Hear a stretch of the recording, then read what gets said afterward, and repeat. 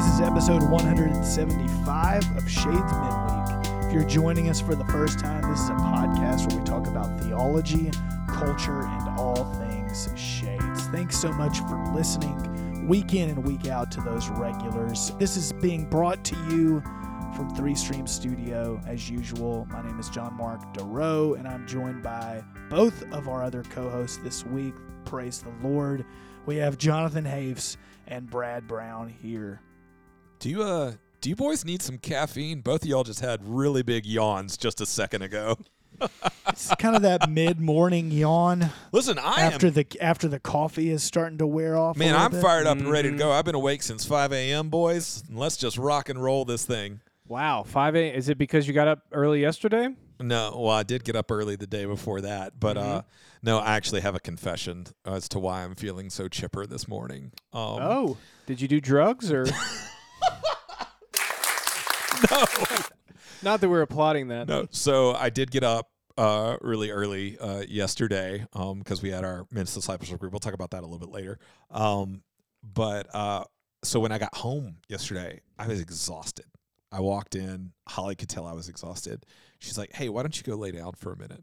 So, boys, I laid down at 6 p.m. yesterday. And sometime between 6 and 6:30, when my wife called me to tell me dinner was ready and I missed that call, sometime between there, I fell asleep. And she chose to let me sleep. I didn't wake up until 11 p.m. And I woke up kind of like confused. Very confused. We've all been there. I just went to the bathroom and then went back to bed and slept until 5. Man, I slept like 11 hours or something like that last night. Wow. So, yeah, That's I'm great. rocking and rolling today, man. Your body needed it, obviously. Apparently. Well, So really the moral of the story is I have an amazing wife I was going to who say. came in and saw me and was like, I'm going to let him sleep. I'm just going to let it happen. Wow.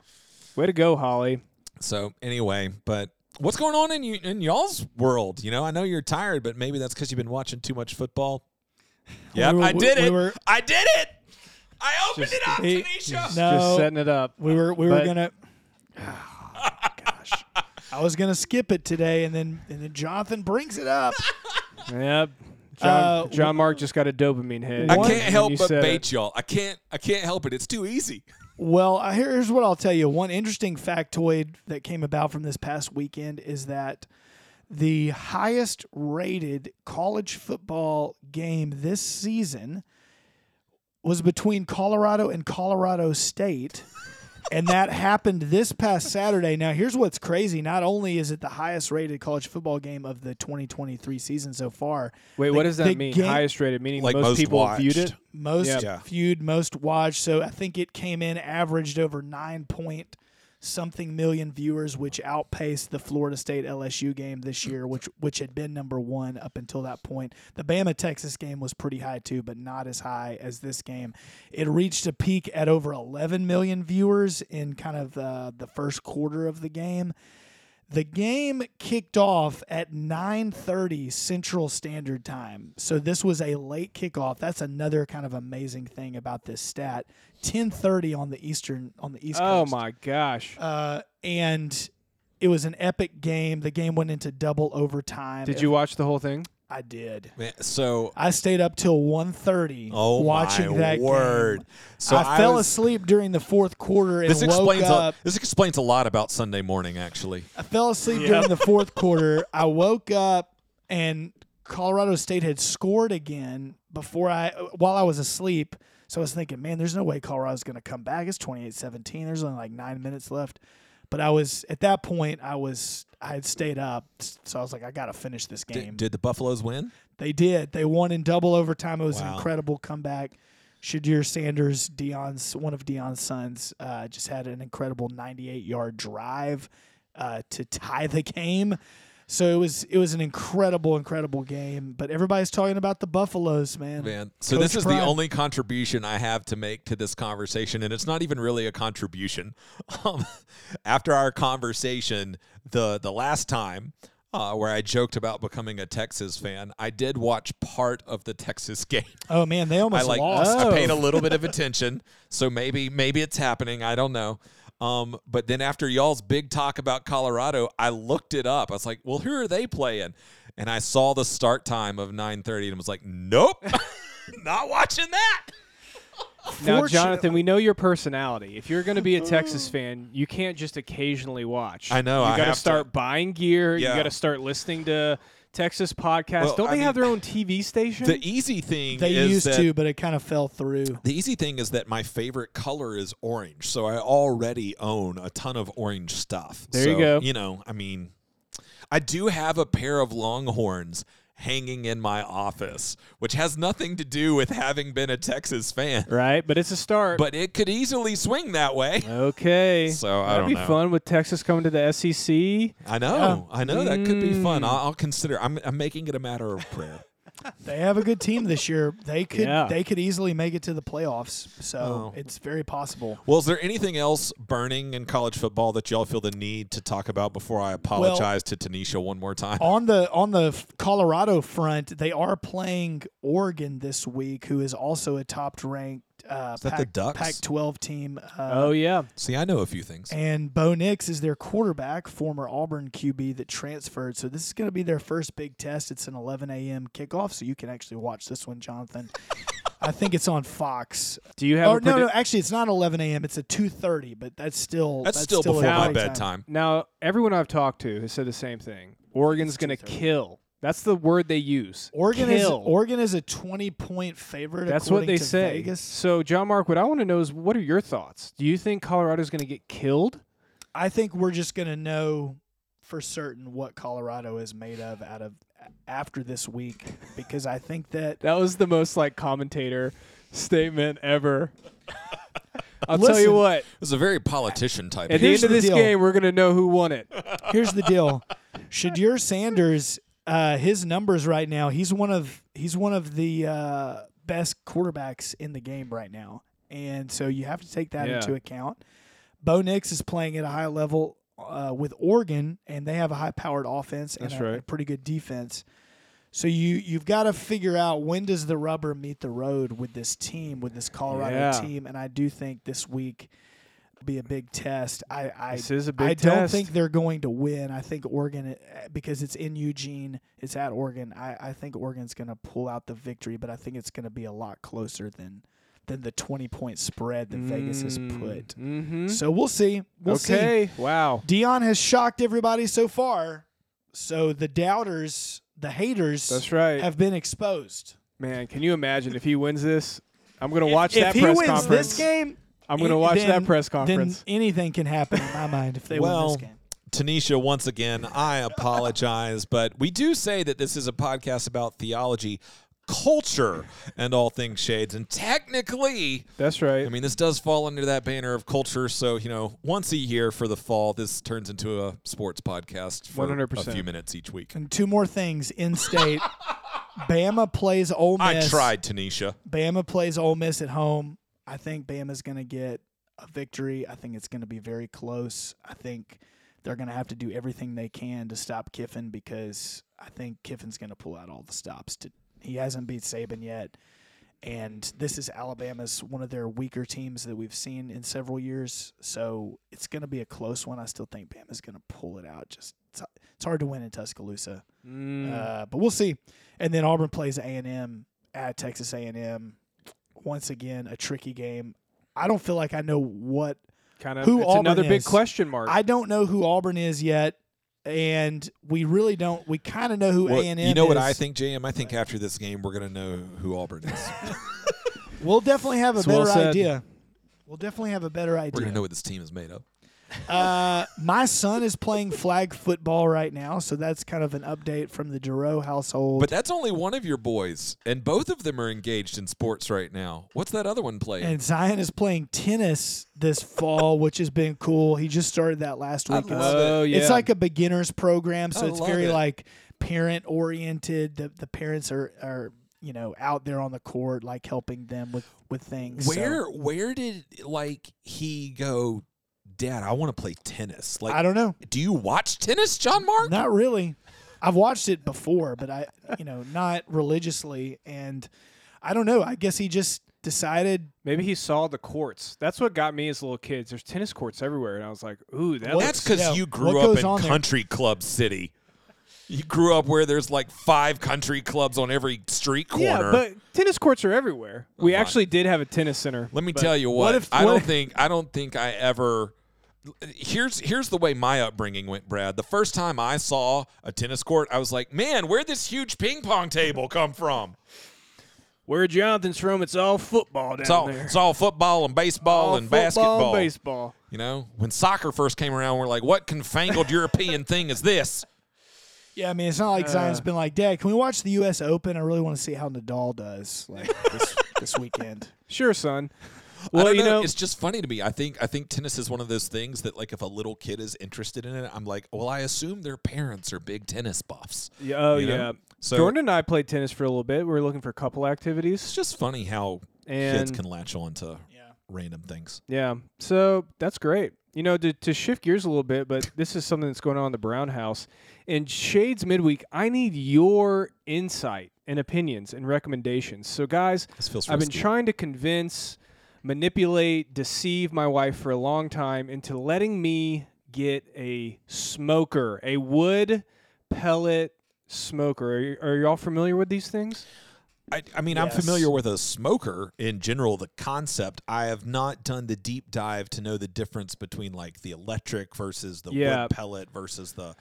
I've never owned one. Well, the cool thing with these wood pellet smokers that they're making these days is the technology is just fascinating. So not only can you set it at a temp and it will automatically feed the wood pellets to keep it at that temp, but you can now connect the smoker to your phone through an app, so you can see what the temperature in the meat is. You can see if there's any fluctuations in the smoker. So, like, when I would hear about people smoking meats, traditionally it was like, oh, man, you know, it was a certain type of guy or woman, and they would stay up all night, right?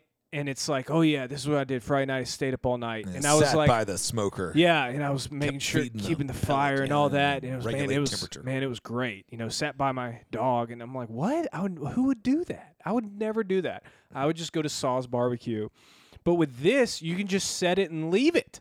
You don't have to do anything. And so on YouTube, I've been getting all these videos, so now I'm just getting sent all these videos of, like, how I can do a brisket, how I can do a pork butt, how I can do smoked chicken, how my burgers will have this smoky flavor, how easy it is to do, and how transformative it will be.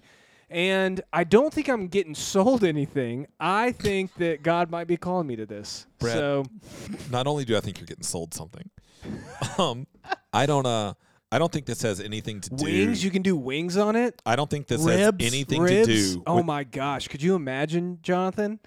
If I got to do ribs, slather that barbecue sauce on there. I've had my neighbor did that maybe a year and a half ago. Listen, smoked some ribs. They were so good. Listen, so good. I support. The meat just fell off the bone. I was about to say, when is someone going to say fell off the bone? I support this purchase wholeheartedly. As long as I get to be the beneficiary of eating some of these delights, I support this purchase wholeheartedly. However, I do not believe for a second that the reason you are open to this idea and wanting to pursue it now is because the technology has made it easier. I believe that the reason you are so gung-ho about this is because you're getting older. I just think that there comes a time where you reach a certain age where you're like, you know what I need? I need a smoker. It's starting to add up, Jonathan, because Brad has taken an increased interest in World War II.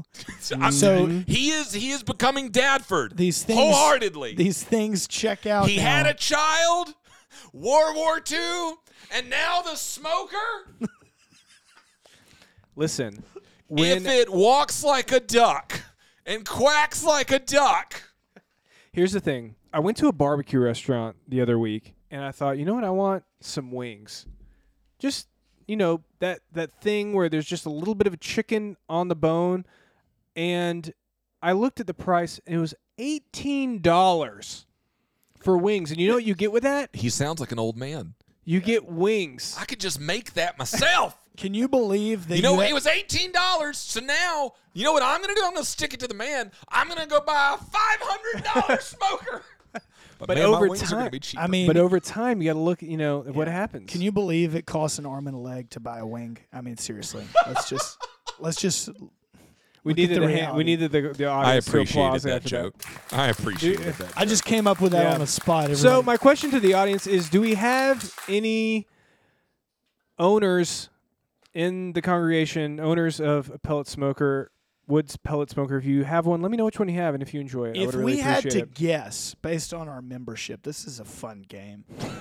If we had to guess based on our membership, who owns a smoker? Because I don't know who does, but if I had to guess, who would that be? Who would you go man. to? I would. At first, I was thinking Grant, because Grant seems like the type of person that would maybe get into something like that, like buying the smoker. That would be having it. one of 10 things Grant was into Right. simultaneously. I could see that with Grant for But sure. I don't know if he has a smoker because I've been to his house and I don't recall. But I'm trying to think. Also, AJ comes to mind. oh, Yeah, I could AJ see with comes to AJ, but I mind. don't think AJ does. So does anyone at Shades I could own see a smoker? I could see Lance Humph owning a smoker if it's one of the smokers you just described. Yes. So, who else? I mean, I could see Don Jacobson Yep. doing a smoker Yep. for Yeah. certain.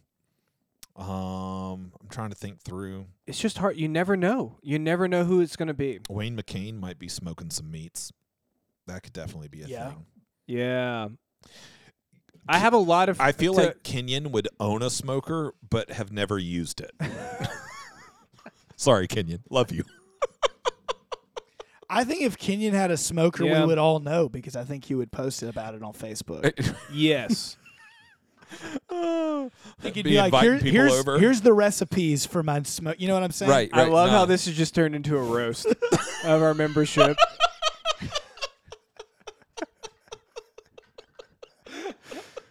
We're gonna get so many Maybe emails this off of isn't. this. Maybe this was a bad idea. Maybe we cut this part. Yeah. Oh man! All right. So that's- that was a good well- guess. So well- anyway, no, yeah, those were good.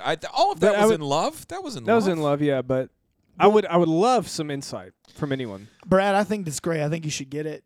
I've heard from folks that say that you don't necessarily have to go out and get the Traeger. The Traeger is obviously kind of the Yeti, the Yeah, Apple, it's the Yeti. the That's Yeti, right. the Apple brand, if you will. Mhm. It's got the name.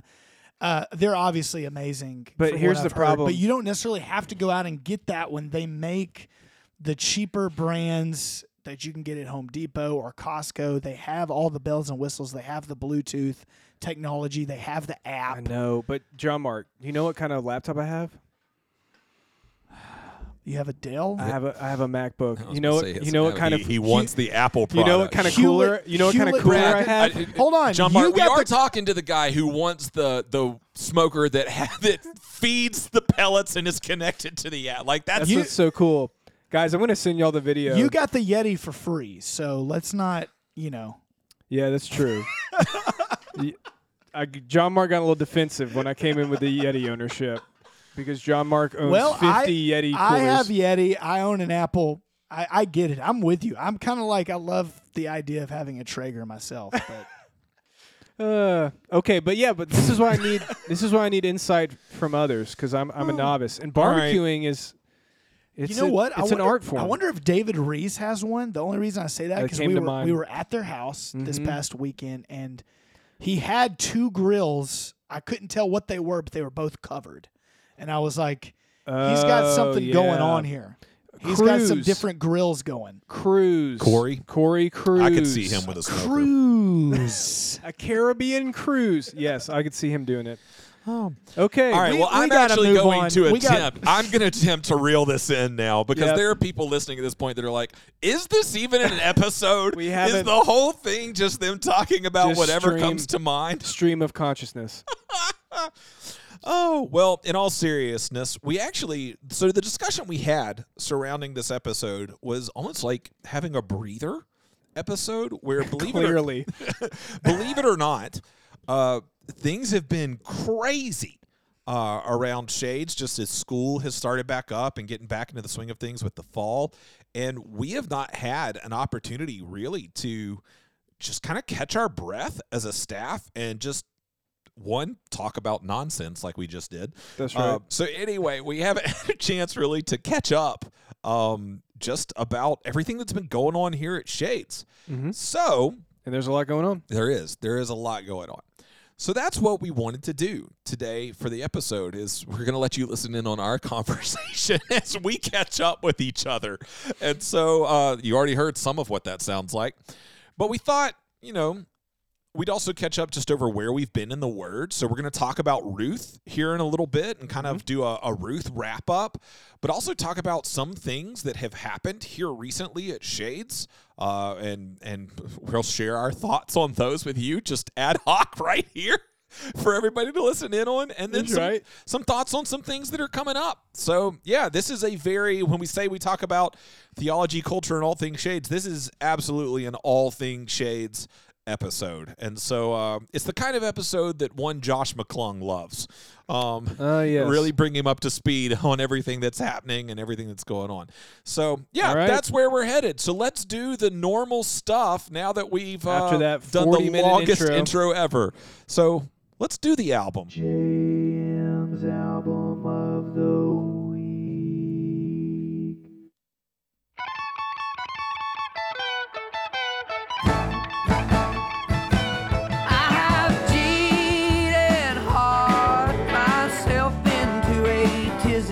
I am yearning for the turning in the most peculiar way.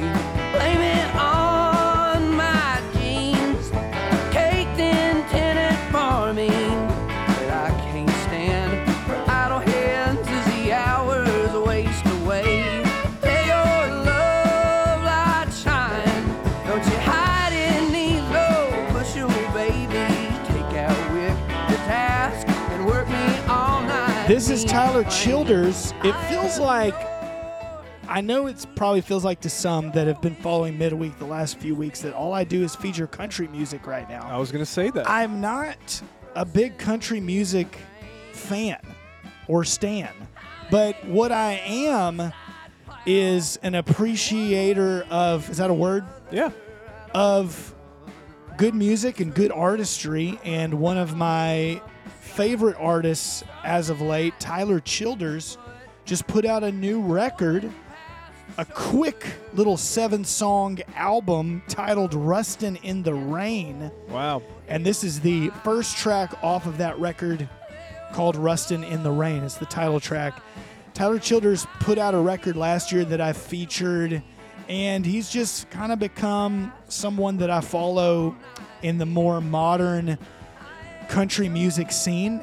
He's not as mainstream as a Luke Bryan or some of the more poppy radio country, but this is a guy that's a legit songwriter and musician and artist, and I just really appreciate what he brings to the table sonically. Does he play guitar?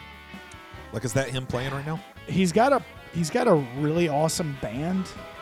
I'm sure that he does play guitar for sure, but I don't know if he actually does like the solos and stuff. Yeah. He has a killer band though that plays live with him.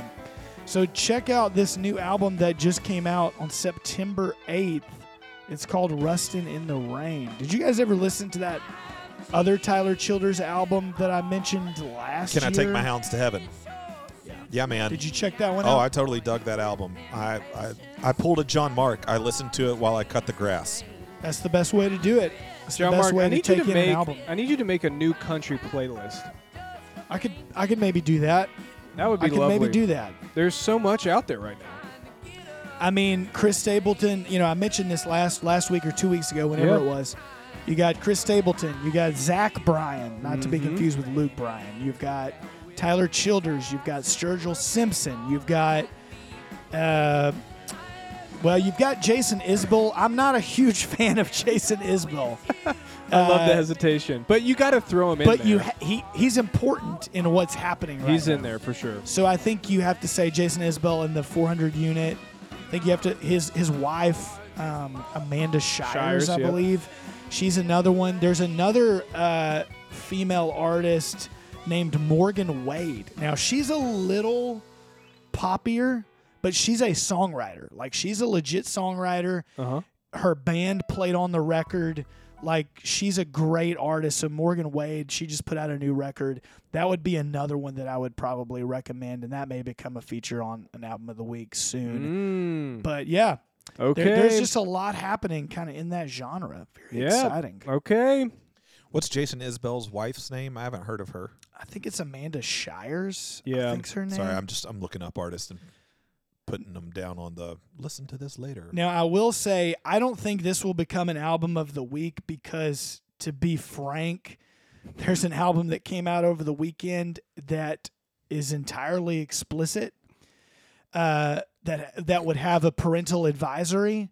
But big news in the music world, Puff Daddy, Diddy, dropped his first solo album in 17 years. Oh, wow. And it came out over the weekend, so I did listen to some of that. Like I said already, every track has an explicit tag on it. That'd be very uncharacteristic for him. So, but there were some cool songs on there.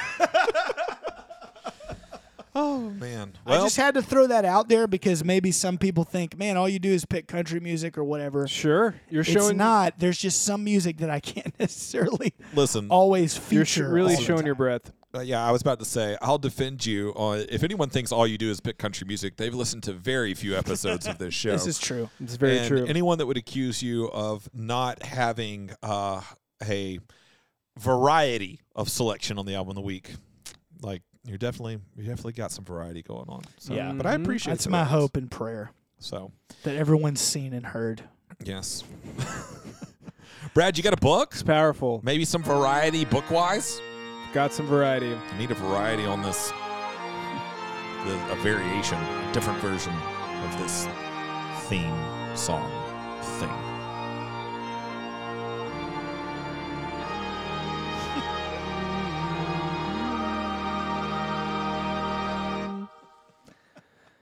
All right, welcome all to Bradford's Book Club, y'all. I am so excited about this book. And when I say I'm excited about this book, I mean I am excited about this book. I was walking around the house the other day. I'll go ahead and throw this out there. I've been listening to this book on audiobook, and I was laughing out loud. And Jordan was like, "Why are you, giggling like a little schoolboy?" And I said, "Because this book, you need to read it." Not only was I laughing so hard, there are other moments where the author says some of the saddest things I have ever read in an entire book. So if you want to go on a tumultuous journey of high highs, low lows, comedy, romance, tragedy, insanity, with a crazy ending, all a true story, then you should read the book I'm recommending for this episode, How to Stay Married, the most insane love story ever told, by Harrison Scott Key. Let me read from the back cover. You might get a little bit of what the book is like. One gorgeous autumn day, Harrison discovers that his wife, the sweet, funny, loving mother of their 3 daughters, a woman who spent just about every Sunday of her life in a church, is having an affair with a family friend. This revelation propels the hysterical, heartbreaking action of How to Stay Married, casting our narrator onto the factory floor of hell, where his wife was now in love with a man who wears cargo shorts on purpose. What will he do? Kick her out? Set fire to all her panties in the yard? Beat this man to death with a gardening implement? Ask God for help in winning her back? Armed with little but a sense of humor and a hunger for the truth, Harrison embarks on a hellish journey into his past, seeking answers to the riddles of faith and forgiveness. Through an absurd series of escalating confessions and betrayals, Harrison reckons with his failure to love his wife in the ways that she needed most, resolves to fight for his family, and in a climax almost too ridiculous to be believed, finally learns that love is no joke. How to Stay Married is a comic romp unlike any in contemporary literature, a wild pilgrim's progress through the hellscape of marriage and the mysteries of mercy. Woo! And he reads the audiobook, right? He reads the audiobook. Brad was telling me about this book the other day and how it was making him laugh out loud at different points so that Jordan was looking at him like he was insane. And just the way he was describing it, I actually have a few. I did Audible for a little bit and learned I don't listen to audiobooks. Yep. So I don't do Audible anymore. But I had a few leftover Some credits. Yep. Yeah. And so I snagged it. I haven't started it yet, but I have it, and I'm looking forward to it. Any chance I get when I have a second, I've been putting it on, listening to it in the background. What is so interesting about this is he was already a well-known author, and he had was kind of well-known for the humorous stories that he was telling about he and his wife. And so that's how he became popular. And so while he was writing these books that were blowing up, I mean, this book is a winner of the Thurber Prize for American Humor. Like, I mean, he's very well known, very popular. Like, while that was all going on, his wife was having the affair. And so this book, you just have to read it and you'll know what I'm saying. It is one of the most brutally honest books I think I've ever read. And what makes it so interesting for me is this guy is a Christian. Right. And he talks about his faith throughout the book, yet at the same time, he does not hold anything back, you know? So there might be moments where you're with your friends, you're alone, and you have a moment where you're like, you know what, I'm going to be really vulnerable and share something, a thought that I've had, something that I've been feeling, and then you say it, you think about it, oh, am I going to say this? Okay, I'm going to share it, right? And then you leave, and then you on the drive home, you're thinking, oh, no, you're having a little bit of a vulnerability hangover. I can't believe that I said that. Imagine writing that in a book and then putting it for the world to see, because that is what this man has done. It sounds like the Psalms. It sounds like the Psalms. So, yeah, check it out. I was just talking to a friend recommended it to me. He actually came to, so his wife is from Birmingham. And there's a whole story there. But his wife grew up in Birmingham. He grew up in Mississippi. But he actually came to Birmingham and did a little reading at Little Professor, the bookstore in Homewood, which is kind of a cool connection. But, yes, How to Stay Married. Oh, also, this is definitely something you don't want to listen to with your kids in the car. As I said, he's brutally honest. He's raw. There's some language in it. So, viewer discretion advised, listener discretion advised. But check it out. How to Stay Married, the most insane love story ever told by Harrison Scott Key. You'll laugh. You'll cry. I think you'll be amazed at the beauty of the gospel. Small little offshoot on something you just said. Did you just coin the term vulnerability hangover, or did you steal that from somebody? I've definitely stolen it from somebody. I mean, I've heard other people say it before. Okay, I think that's the first time I've heard that, and I was like, yeah, like I have those after that's a thing. I'll actually talk about it here in just a little bit as we do a Ruth wrap up. Yes, I think it came to my wife said it recently. She was like, yeah, and I was driving away from that conversation, and I had a little bit of a vulnerability hangover. And I was like, that's a real thing? I was like, yeah, it's a real thing. Like where you feel exposed and you're like, should I have done that? You're Shouldn't like, I have? Oh, no. Do I need to text this person and further explain what I was saying? I'm so sorry for oversharing just a second ago. Yeah. Hey, when I was saying this, I didn't mean that. It might have come across that way, but I definitely don't want you to think that I did. Oh, my goodness. If you feel yourself having that impulse, you're in the midst of a vulnerability. Yeah, when you said it, it was just like, it's like one of those moments when somebody puts words to an experience you've had but have never had words for. I was just like, yes, that touches something in my soul. Oh, my goodness. Yes, so there it is. Well, great recommendation, and I am very much looking forward to listening to that. Yeah. Well, boys, like we said just a minute ago, they've had so much going on. So what I thought we would do is start by just discussing a few things that have happened recently at Shades that we just haven't had a chance to catch up on. So I've got 3 for us to run through really quickly. Mm-hmm. The first one, we had a Roots seminar recently. Yeah. And for those audience who don't loves a Roots seminar. And for those who don't know, that's basically our membership class. But what was crazy about this one? This was the largest root seminar we've had in a long time, and maybe the largest one ever. I don't know. Potentially, it's There was up like there. 17 or 18 people there, which is nuts because Yeah. normally, And there were a Yeah. few that couldn't make it that wanted to be there. yeah. Yeah. I was gonna say it may have been 20. I can't remember how many you counted, Brad. Okay. but it was definitely in that 18 to 20 range. Yeah, I just remember it being nuts because normally at the Root Seminar, one of the things we do is we let everybody go around and introduce themselves and share a little bit of their story. And I had to tell everybody, I had to be like, hey, we got to do this really briefly because even if each of you only takes 1 minute, it's going to take us like 20 minutes Right. to do this. Right. So, but it was really cool. And this is really the thing I wanted to mention off of that is we're in a season for whatever reason of like, there's just a bunch of new folks at Shades. Mm-hmm. I met 2 couples this Sunday who it was their first Sunday there. And I don't know if like, what's going on if like the Google algorithm is in our favor right now when people search churches or if people are just inviting people. But I wanted to say this and bring it up to all of our current membership of just, hey, let's all be cognizant and aware Yeah, each that's Sunday that there's new folks around us and let's keep eyes open for them and just be, I mean, all of us were that person at some point. And so we all know what it feels like and how much of a difference it makes. You can have 2 brand new couples in the same room on the same Sunday, and one couple gets talked to and invited into something, and the other couple doesn't, and they will walk away with 2 very different stories of their experience of that church. Oh, yeah, for sure. You know, and so yeah, just keep an eye out for new folks because there's a lot of them out there.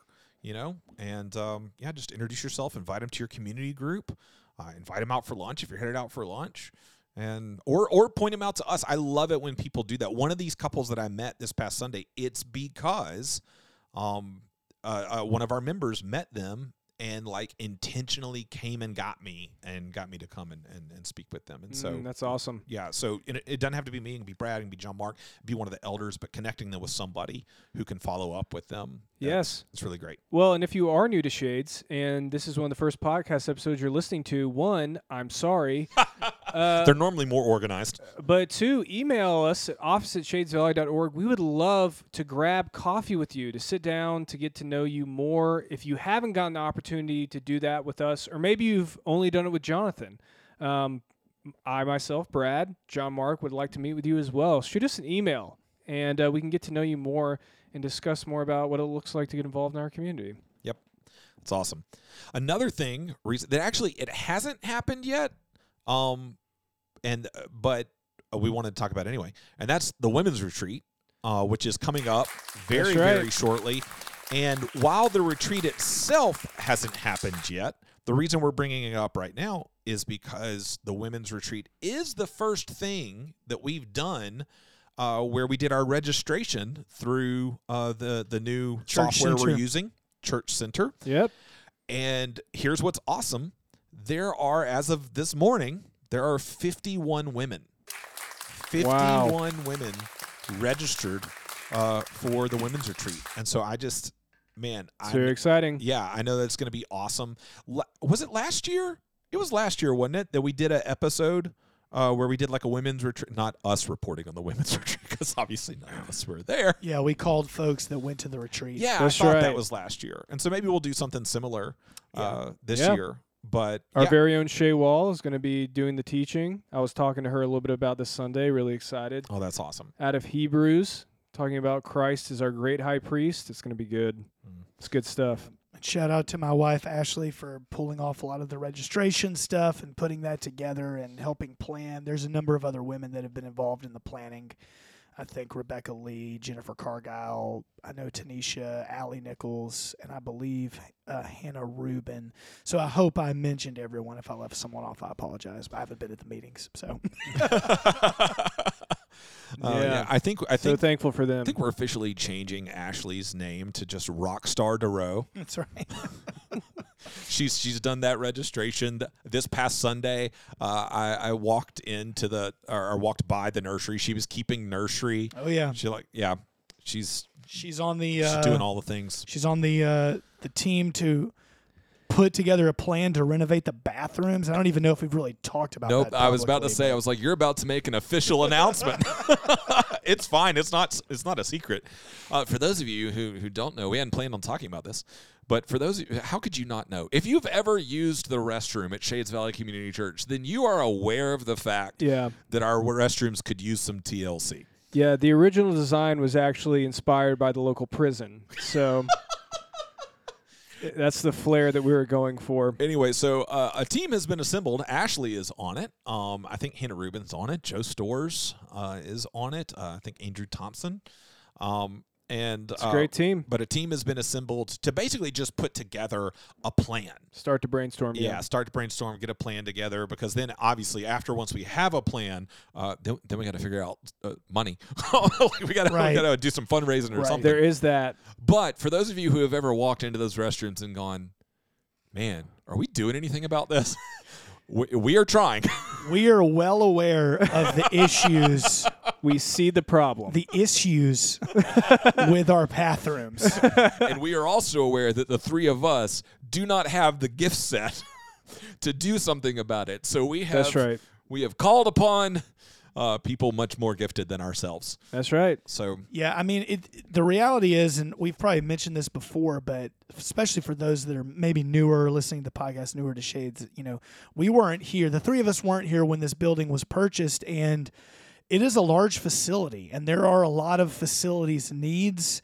it's an older facility. It's an older facility as well, and so upkeep and maintenance, there's just a lot of it. So if you do see things around the building, chances are we are aware of it and we're trying to mitigate those. Sometimes it just takes time because a lot of the people that take care of these issues for us, they're volunteers. They have full-time jobs and families themselves, and they take time out of their own schedules to be here. Joe Storrs, Taylor Jansen. Yeah. I mean, they have been helping out recently. Been doing a It's ton been of stuff. Grant Primo's another one that's always willing to help out. And so if you are ever interested in helping out with facilities needs, just contact one of us and say, hey, is there any way that I can be of service? If you're or a of help to the church? handyman, If you're handy, maybe you yeah. have a smoker. Or a handy woman, Brad.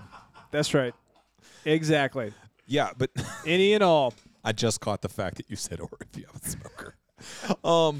But no, seriously, we're always looking for people who want to join that facilities team. Joe Storrs is the one who heads the facilities team up. Yep. And sometimes a facilities need is a matter of funding. Right. And so if you're one of those people out there that just has like cash under your mattress, and you're looking for something to do with it, send that our way. Is that a thing? Sorry, Brad just gave me a really weird look. Or cash in the freezer. If you're a drug dealer and you've been attending Shades Valley, Listen, I don't ask I just questions thought about where it's coming from. Breaking Bad when you said that. If you like to bore holes into giant books and hide your money in them and then put them on a secret library shelf that opens up to a secret passageway to a hidden room, Oh my if you're word! one of those. do you bury millions of dollars in cash in the Venezuelan rainforest? Dude, no, it'd be Colombia. Colombia, that's it. Aren't there estimates about how much money is still buried in the ground that Have no one you- knows where have it you is lined for the- Escobar? Have you lined the walls of your home? Have you The buried a inside plane of- in the Caribbean?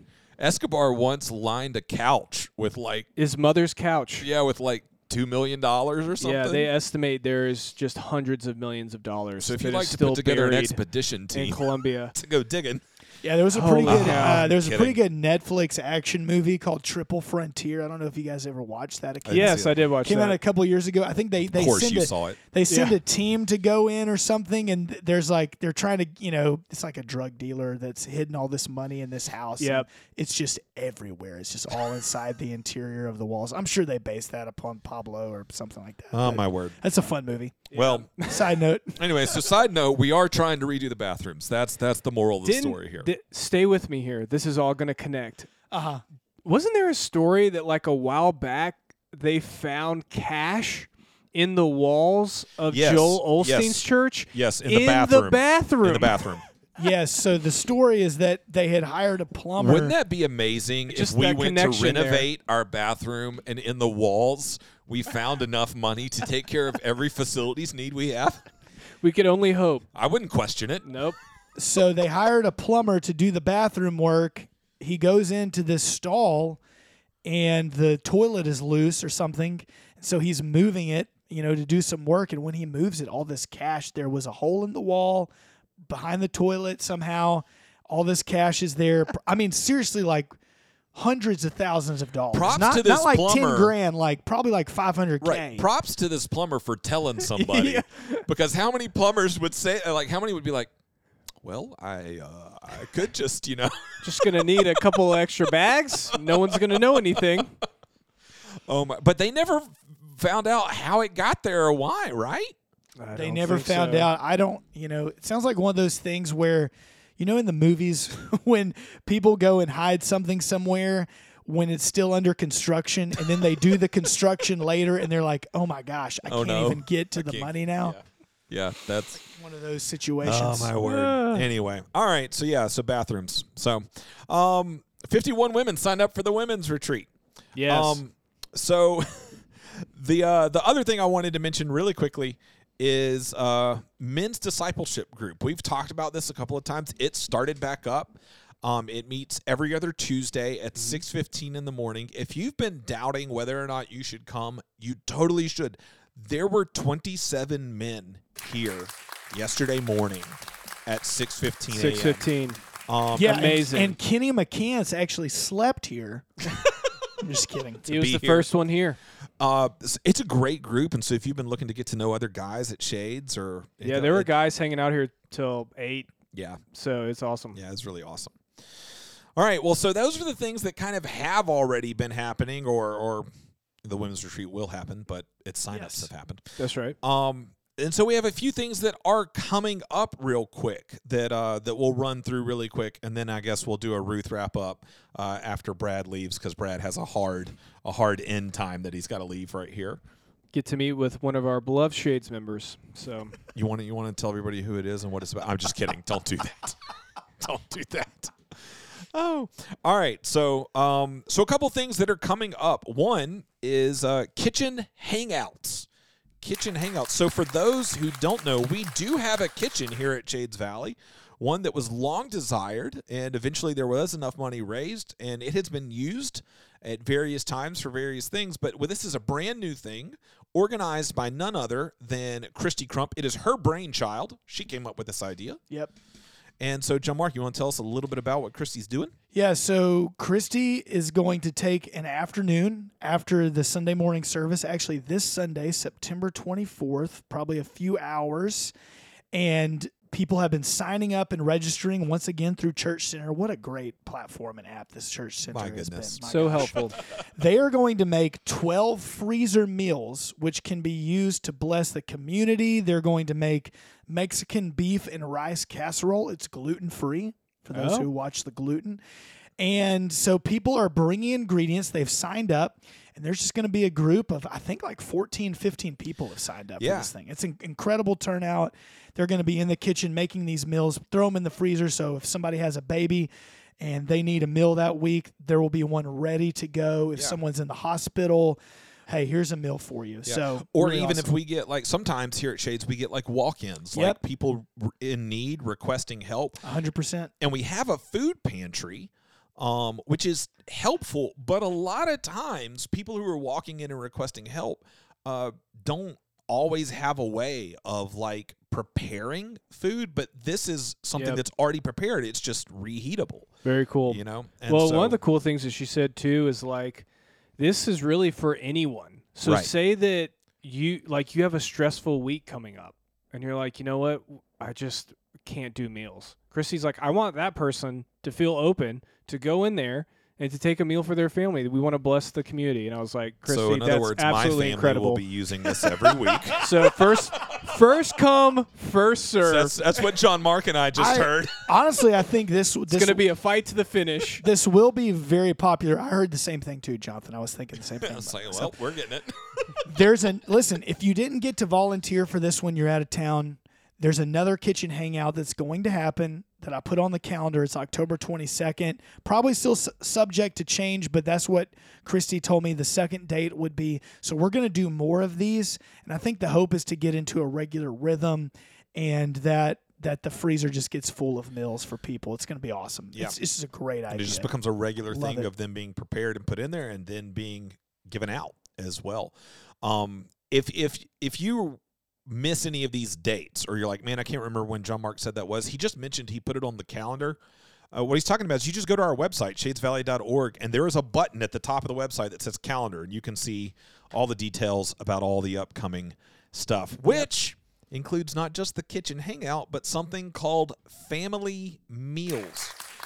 We are having our first of these, our first family meal together, and it is coming up, not this Sunday, but the next, Sunday, October the 1st. And what this is it's literally just going to be a meal right after the service where we're all going to be able to hang out, fellowship together, all of those kinds of things. For the one on October the 1st, our very own Jesse McLaughlin. I knew I was going to mess it up. Sarah McLaughlin? McLaughlin. McLaughlin. It's with a Is that McLaughlin. in the arms of Oh my the word. Jesse McLaughlin, who served as a chef in the Navy, is going to be he's going to be our chef for that day. He's going to be making carnitas, pork tacos, authentic pork tacos, the kind you get from like a taco truck where it's like just the cilantro and the onions, and there'll be chips and salsa to go with it. Suggested donation of $7. All of that is going to go to support the coffee ministry here at Shades, and to try and fund that caffeine shot that everybody needs on Sunday morning. But so a couple of birds with one stone right here is what we're doing. But anyway, an email just went out today where you can pre-order that meal if you would like to. That would definitely help us out knowing how much to prepare. Yep. But so this lunch is going to happen Sunday, October the 1st, right after the service. And the primary point of it, this is why this is a new thing, because people may be thinking, well, what's different from new? Picnic in the Parks that we've done in the past, other than the fact that you're making a lunch and we're going to do it in the building. The big difference is this. The primary goal of this is to help the congregation have a point of connection with church leadership, primarily the pastoral staff and elders. And really, I mean, primarily the elders, because everybody knows who the pastoral staff is. They see us every Sunday. We're doing stuff from the front and all of that. But oftentimes, because our elders aren't in front of the congregation all the time, it can be like, well, who exactly are the elders? Maybe I haven't been to the website. They are on the website. You can go check them out there. But maybe I haven't done that, or maybe I've been at Shades a long time, and because there's a rotation, maybe I don't know who the current elders are or active or what have not. Or maybe I have questions about what's going on, or maybe a decision that was made, or this, that, or the other. But I don't know, like, I feel a little weird about reaching out to an elder. That feels a little too formal or whatever. This is to provide a connection point for all of that. It's to provide a point for you to be able to see who are the current active elders at Shades, be able to sit down with them over lunch, ask questions about what's going on, or maybe you have a question about a decision that was made, and this just gives you a connection point for that. Permission, if you will. Yeah, our elders are accessible anytime. Like, you can email the elders, you can contact an elder, you can do all of those kinds of things. But all of those things require initiative on your part. So what this is the elders taking an initiative and going, we want to sit down with you. And hopefully that makes it more inviting, and just, we're going to do these probably like once a quarter or so several times a year. And this is just our first one, so be patient with us as we're learning how to make it work well. But that's what it is, and that's what the goal is for it. Love it. Yeah, we're all really excited about it. Please make sure to register, as Jonathan said, through Church Center.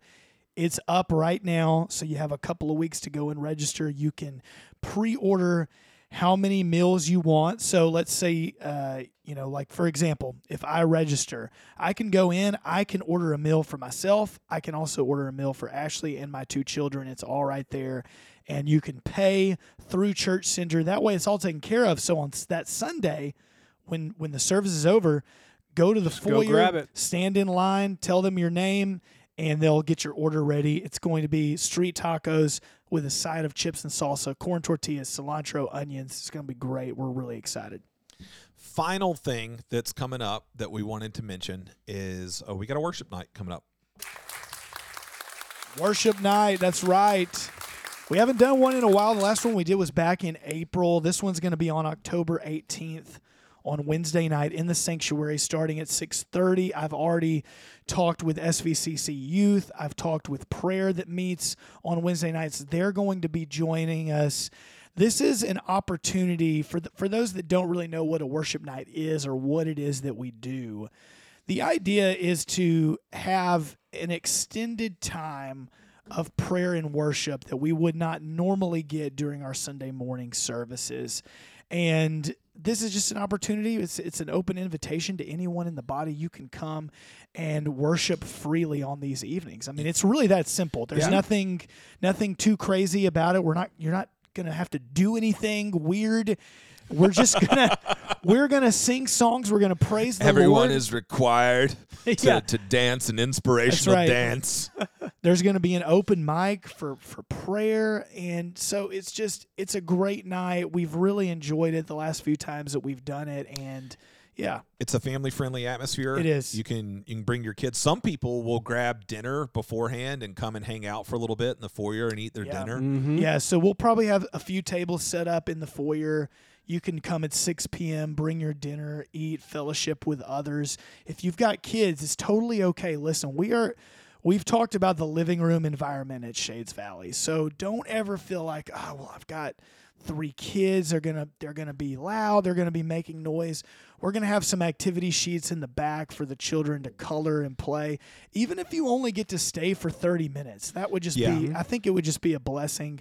You get to hang out with other folks. It's gonna be a great night. That was the other thing I was going to mention is if you're like, yeah, I got kids and I can come, but it's a school night. How late does this thing go? I mean, you're talking extended worship, John Mark. You know, I mean, and we know you come from a Pentecostal background.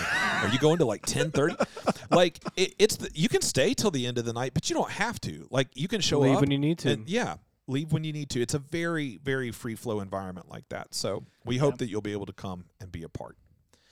Well, Bradford apparently has more important things to do than to stay for the end of this podcast. I still think we're probably, there's so many podcasts. We have to be the only podcast where a person from time to time just leaves in the middle of it, right? I mean, like, Maybe. Brad has said this before. Who else does this, right? Well, Nobody's doing this. Who else does this on this podcast, John Mark? Do you do this? Do I do this? Yes, I you think do. I think I've had I can to go back leave. and cite examples. Jonathan No, has it's left. true. I definitely have left. I think I left one time in the middle of the episode. my I word. can't remember what it was for. All right, so I'm going to meet with the Traeger rep, so I'll see you guys later.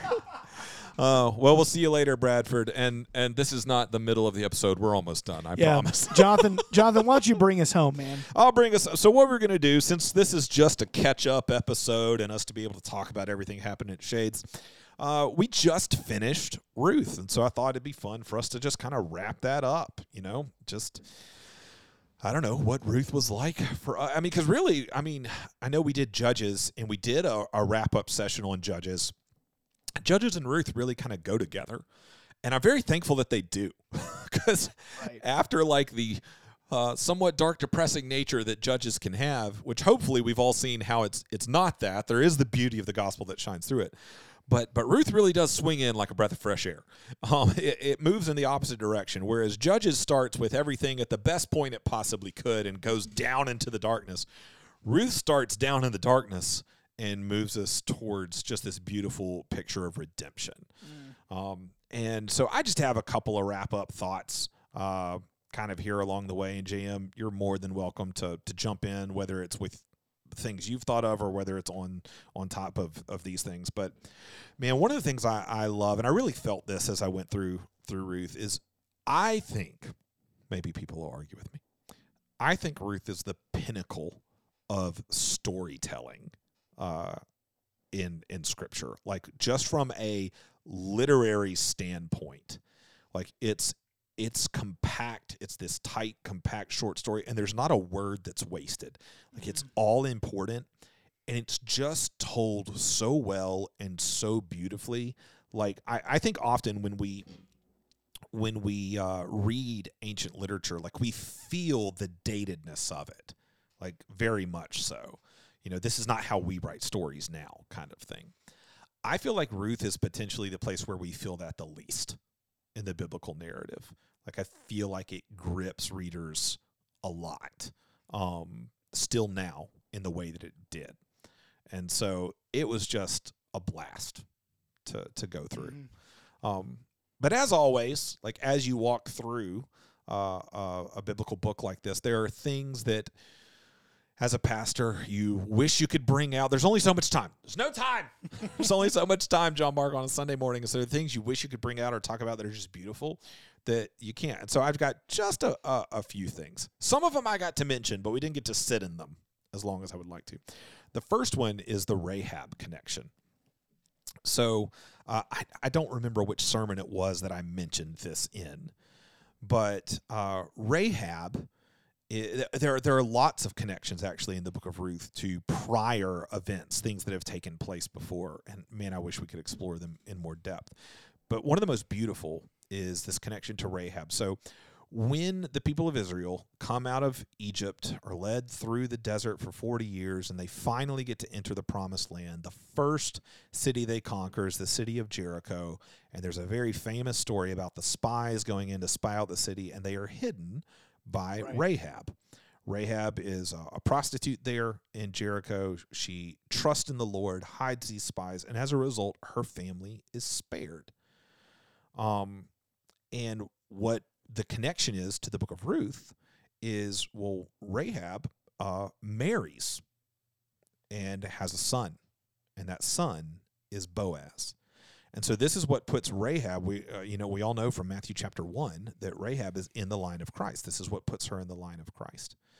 And so the beautiful connection there is like Boaz, his kind of disposition throughout the entire story, his disposition towards Ruth as an outsider, as a woman who might have been looked at through a particular lens in that culture.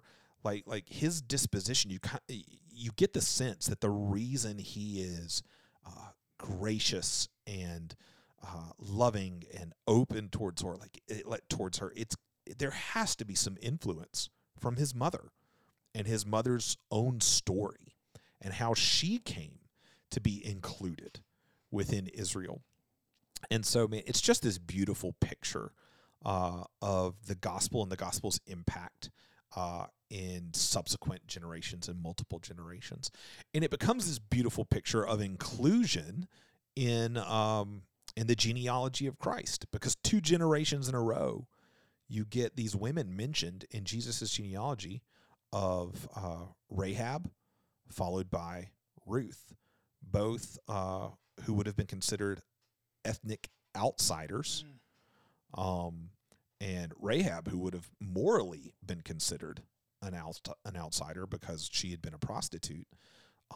Both of them being brought in and included in these beautiful, redemptive ways that speak to the heart of what God is doing in the gospel.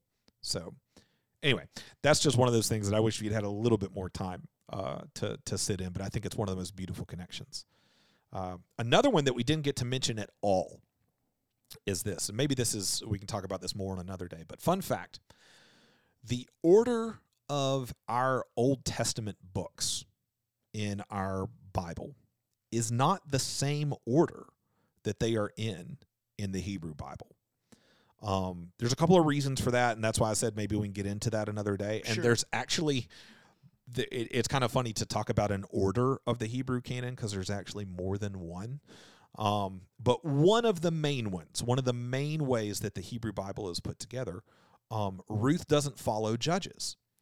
It does in our Bible for obvious reasons. Like there's the historical connection there and the way we've organized the books. But in one of the most popular versions of the Hebrew canon, do you know what book Ruth follows? I do not. It follows the book of Proverbs.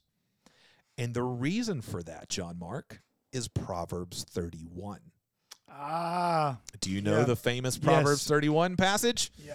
Yes. So Proverbs 31 is this really famous passage that paints this picture of like womanhood and like wise biblical womanhood. And here's one of the reasons I love the fact that Ruth follows on the heels of Proverbs 31. is because sometimes Proverbs 31 will get talked about, and there can almost be this like I don't know how to describe it. I don't know, this feeling of like this is overly idealistic. Mm-hmm. You know, like this is holding up a picture of womanhood that's unattainable, that no woman can live up to, and that kind of thing. Which on the surface of it, like I would push back and be like, okay, this is in Proverbs. First of all, Proverbs are holding up ideals, you know, and the goal of it is not to make any woman feel less than or any of those kinds of things. The goal of it is to paint a picture of wisdom and womanhood and that kind of thing, and to praise women who pursue wisdom and womanhood. But on top of that, here's the thing that I think is so beautiful about this. Ruth gets set next to this on purpose in the Hebrew canon to put Ruth 4 as a practical, tangible example of a Proverbs 31 woman. Yeah. So it's like, you know, if Proverbs are holding out to us like idealistic kind of like pictures, then we get kind of these practical examples of how this stuff works out on the ground. And Ruth is held forward as that. And here's why this is so awesome and so beautiful. Things don't go perfect in Ruth's life on any level. Like, so what's this beautiful picture of a faithful, wise woman? Well, it's a woman who, man, she can go through much tragedy. But she clings to the Lord, and she loves others well. It's not the woman who ranks highest in society's eyes. Ruth was not that at all. It's not a woman who is able to, you know, generate a lot to offer materially, like wealth or what have not. I mean, Ruth was impoverished. But here's what we know about Ruth. Ruth loved faithfully, both her mother-in-law and then Boaz, and also, I mean, realizing, Ruth didn't do that perfectly. None of us have done that perfectly, but yeah, it's just this beautiful picture of on the ground. It's not what you would expect. I think that's what I'm saying. Like when you read Proverbs 31 and you're like, all right, well, what would this look like in reality? Yeah. Your mind does not go to the story of Ruth. And just for that to follow on the heels of that and be like, here's what this looks like. Let's look at not a woman the world would choose on any stretch after reading Proverbs 31. It's kind of like, I mean, the Bible does this a time and time again, right? It like totally surprises or upsets our expectations. So another place this happens is if we were going to go, okay, who's going to be the mother of the Messiah? Like none of us are picking Mary, you know, but that's what God does. Yeah. You know, he comes to Mary in her humble estate and looks on her heart and chooses her, and it's just such a beautiful picture. And one of the things that's really cool about the story of Ruth and the story of Mary is there's actually a ton of parallels.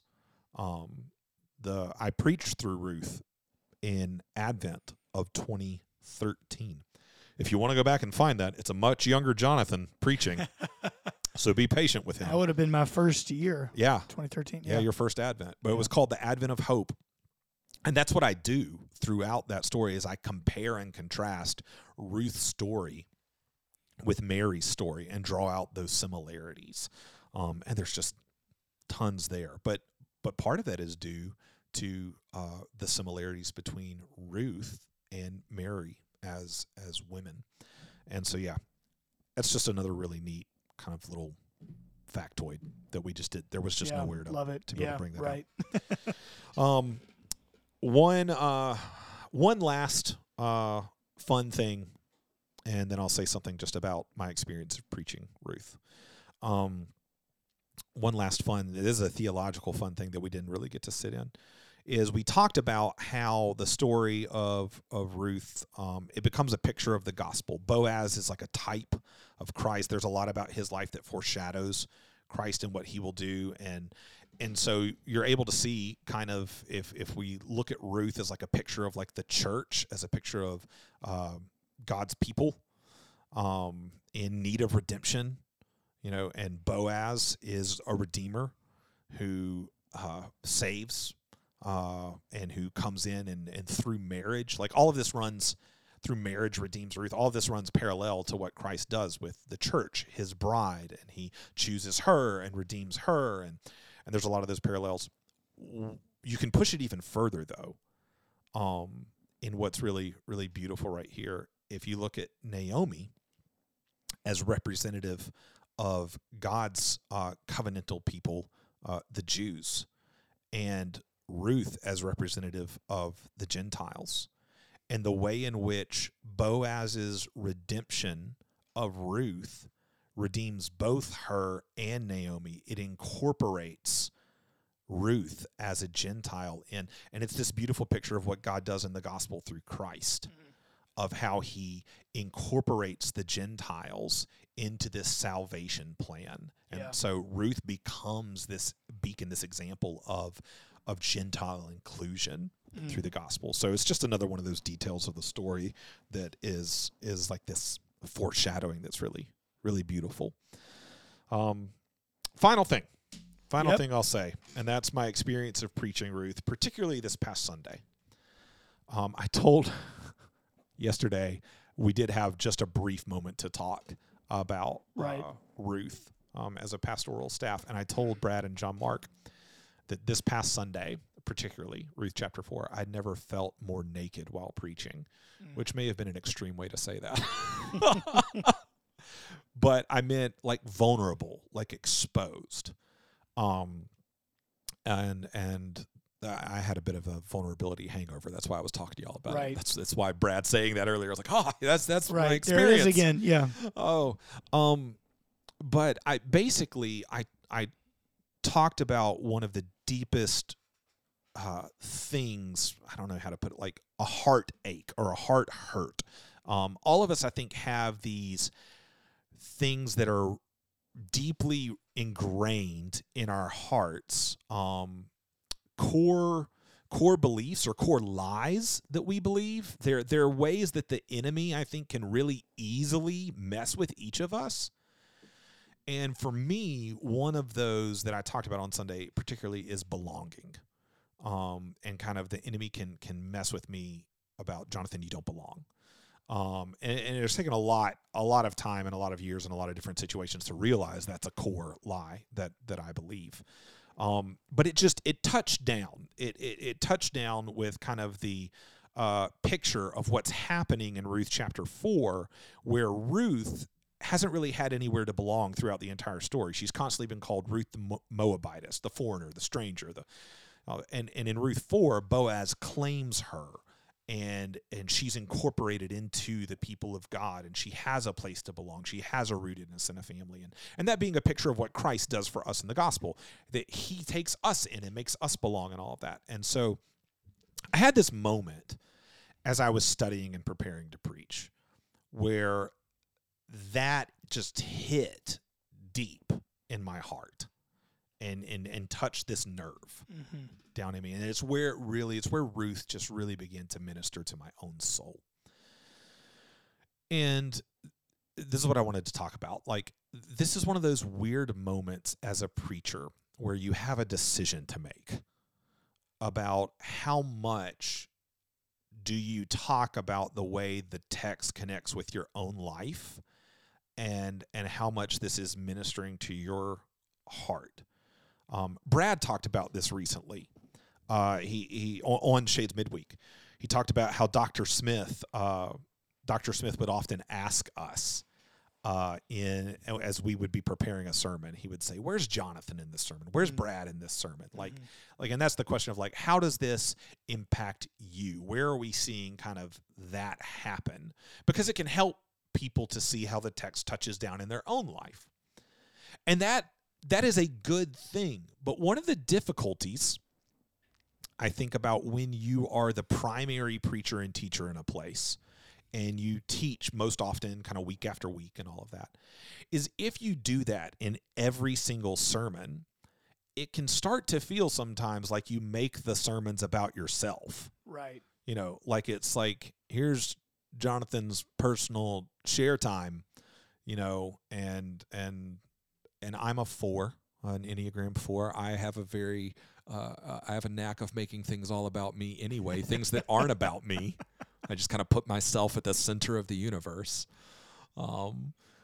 And so like that's one of those places that I wrestle when I'm like working through a sermon, is like, do I share about the way this touches my own life personally? How much do I share about that? And but man, like this just, I don't know, like I don't do it every week. I don't do it all the time. But as I was preparing, like Ruth just kind of rocked me in such a way. Like I hadn't seen really that aspect of it before, and it feels like it's just such a main point. And it just kind of rocked my heart in that way. And I just felt like the Lord was leading me like to share that. Shades is a place that I think more than other places invites vulnerability and allows its leadership to be vulnerable.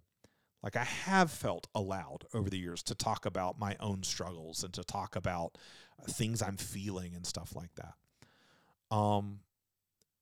And I felt like it was appropriate to do that this week because I felt like this is a common enough core lie that I think tons of us feel and struggle with, that I was like, man, I just, if anybody else needs to feel Ruth speak to their heart in this way, I want them to feel that and to see that. I did have a vulnerability hangover on Monday where I'm like, did I share too much? Was that too much? Did I get a little too open there? But that's one of those things that I think, you know, you wrestle with in preaching, and I'll probably have a vulnerability hangover tomorrow with did I share too much on Shades Midweek. But I don't know. It was the most beautiful point in Ruth that was just driven down deep into my heart. And so, yeah, I felt the Lord leading me to share in that direction on Sunday.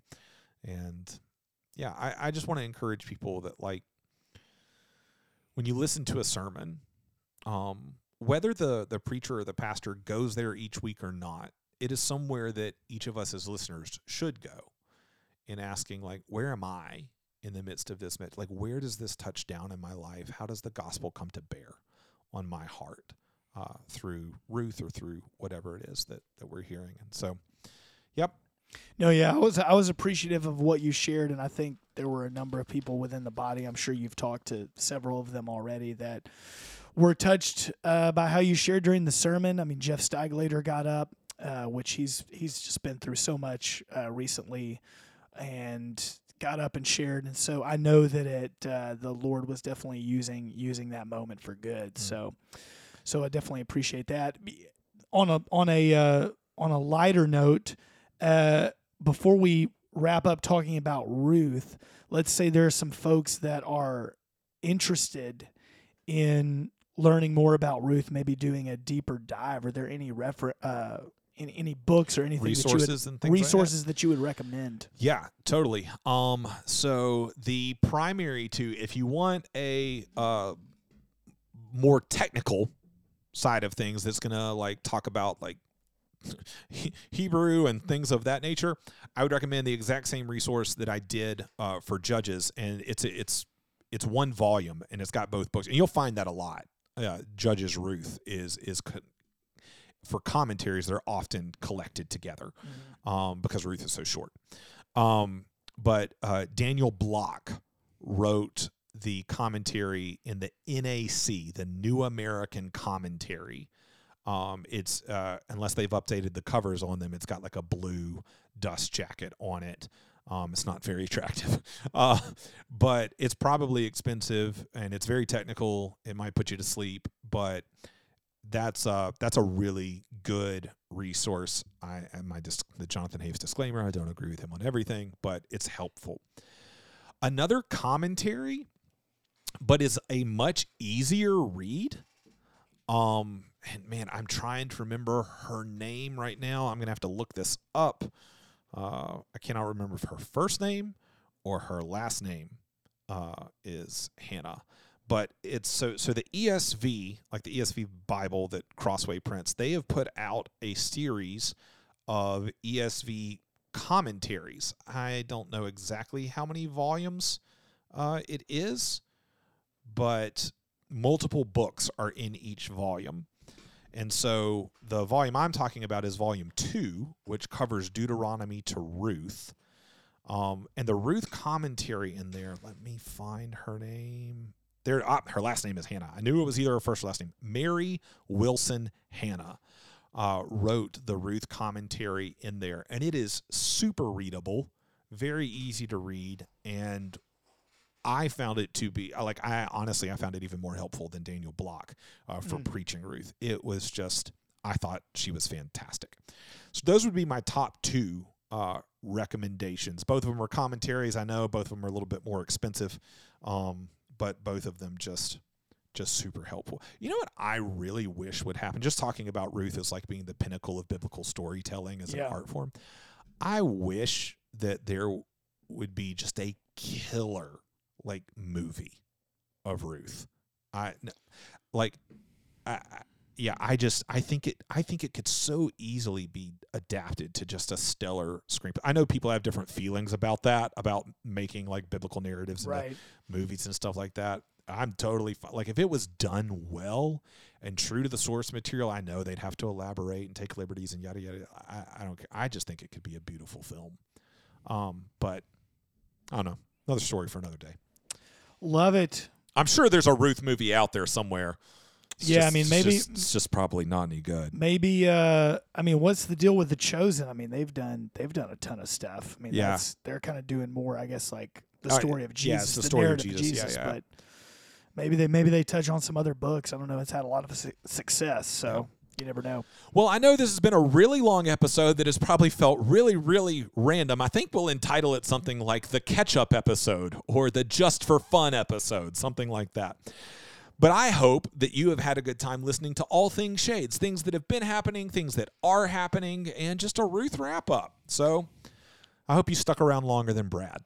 Yeah, absolutely. And if you want to interact with the podcast, you just email midweek@shadesvalley.org. We love to read your emails and hear your thoughts on episodes, and maybe you have some ideas for some future episodes. That's happened several times where people have written in and then we made it happen. So. Absolutely. And we got a lot of fun stuff coming up, and so we're excited about those episodes. But this has been a Just for Fun one.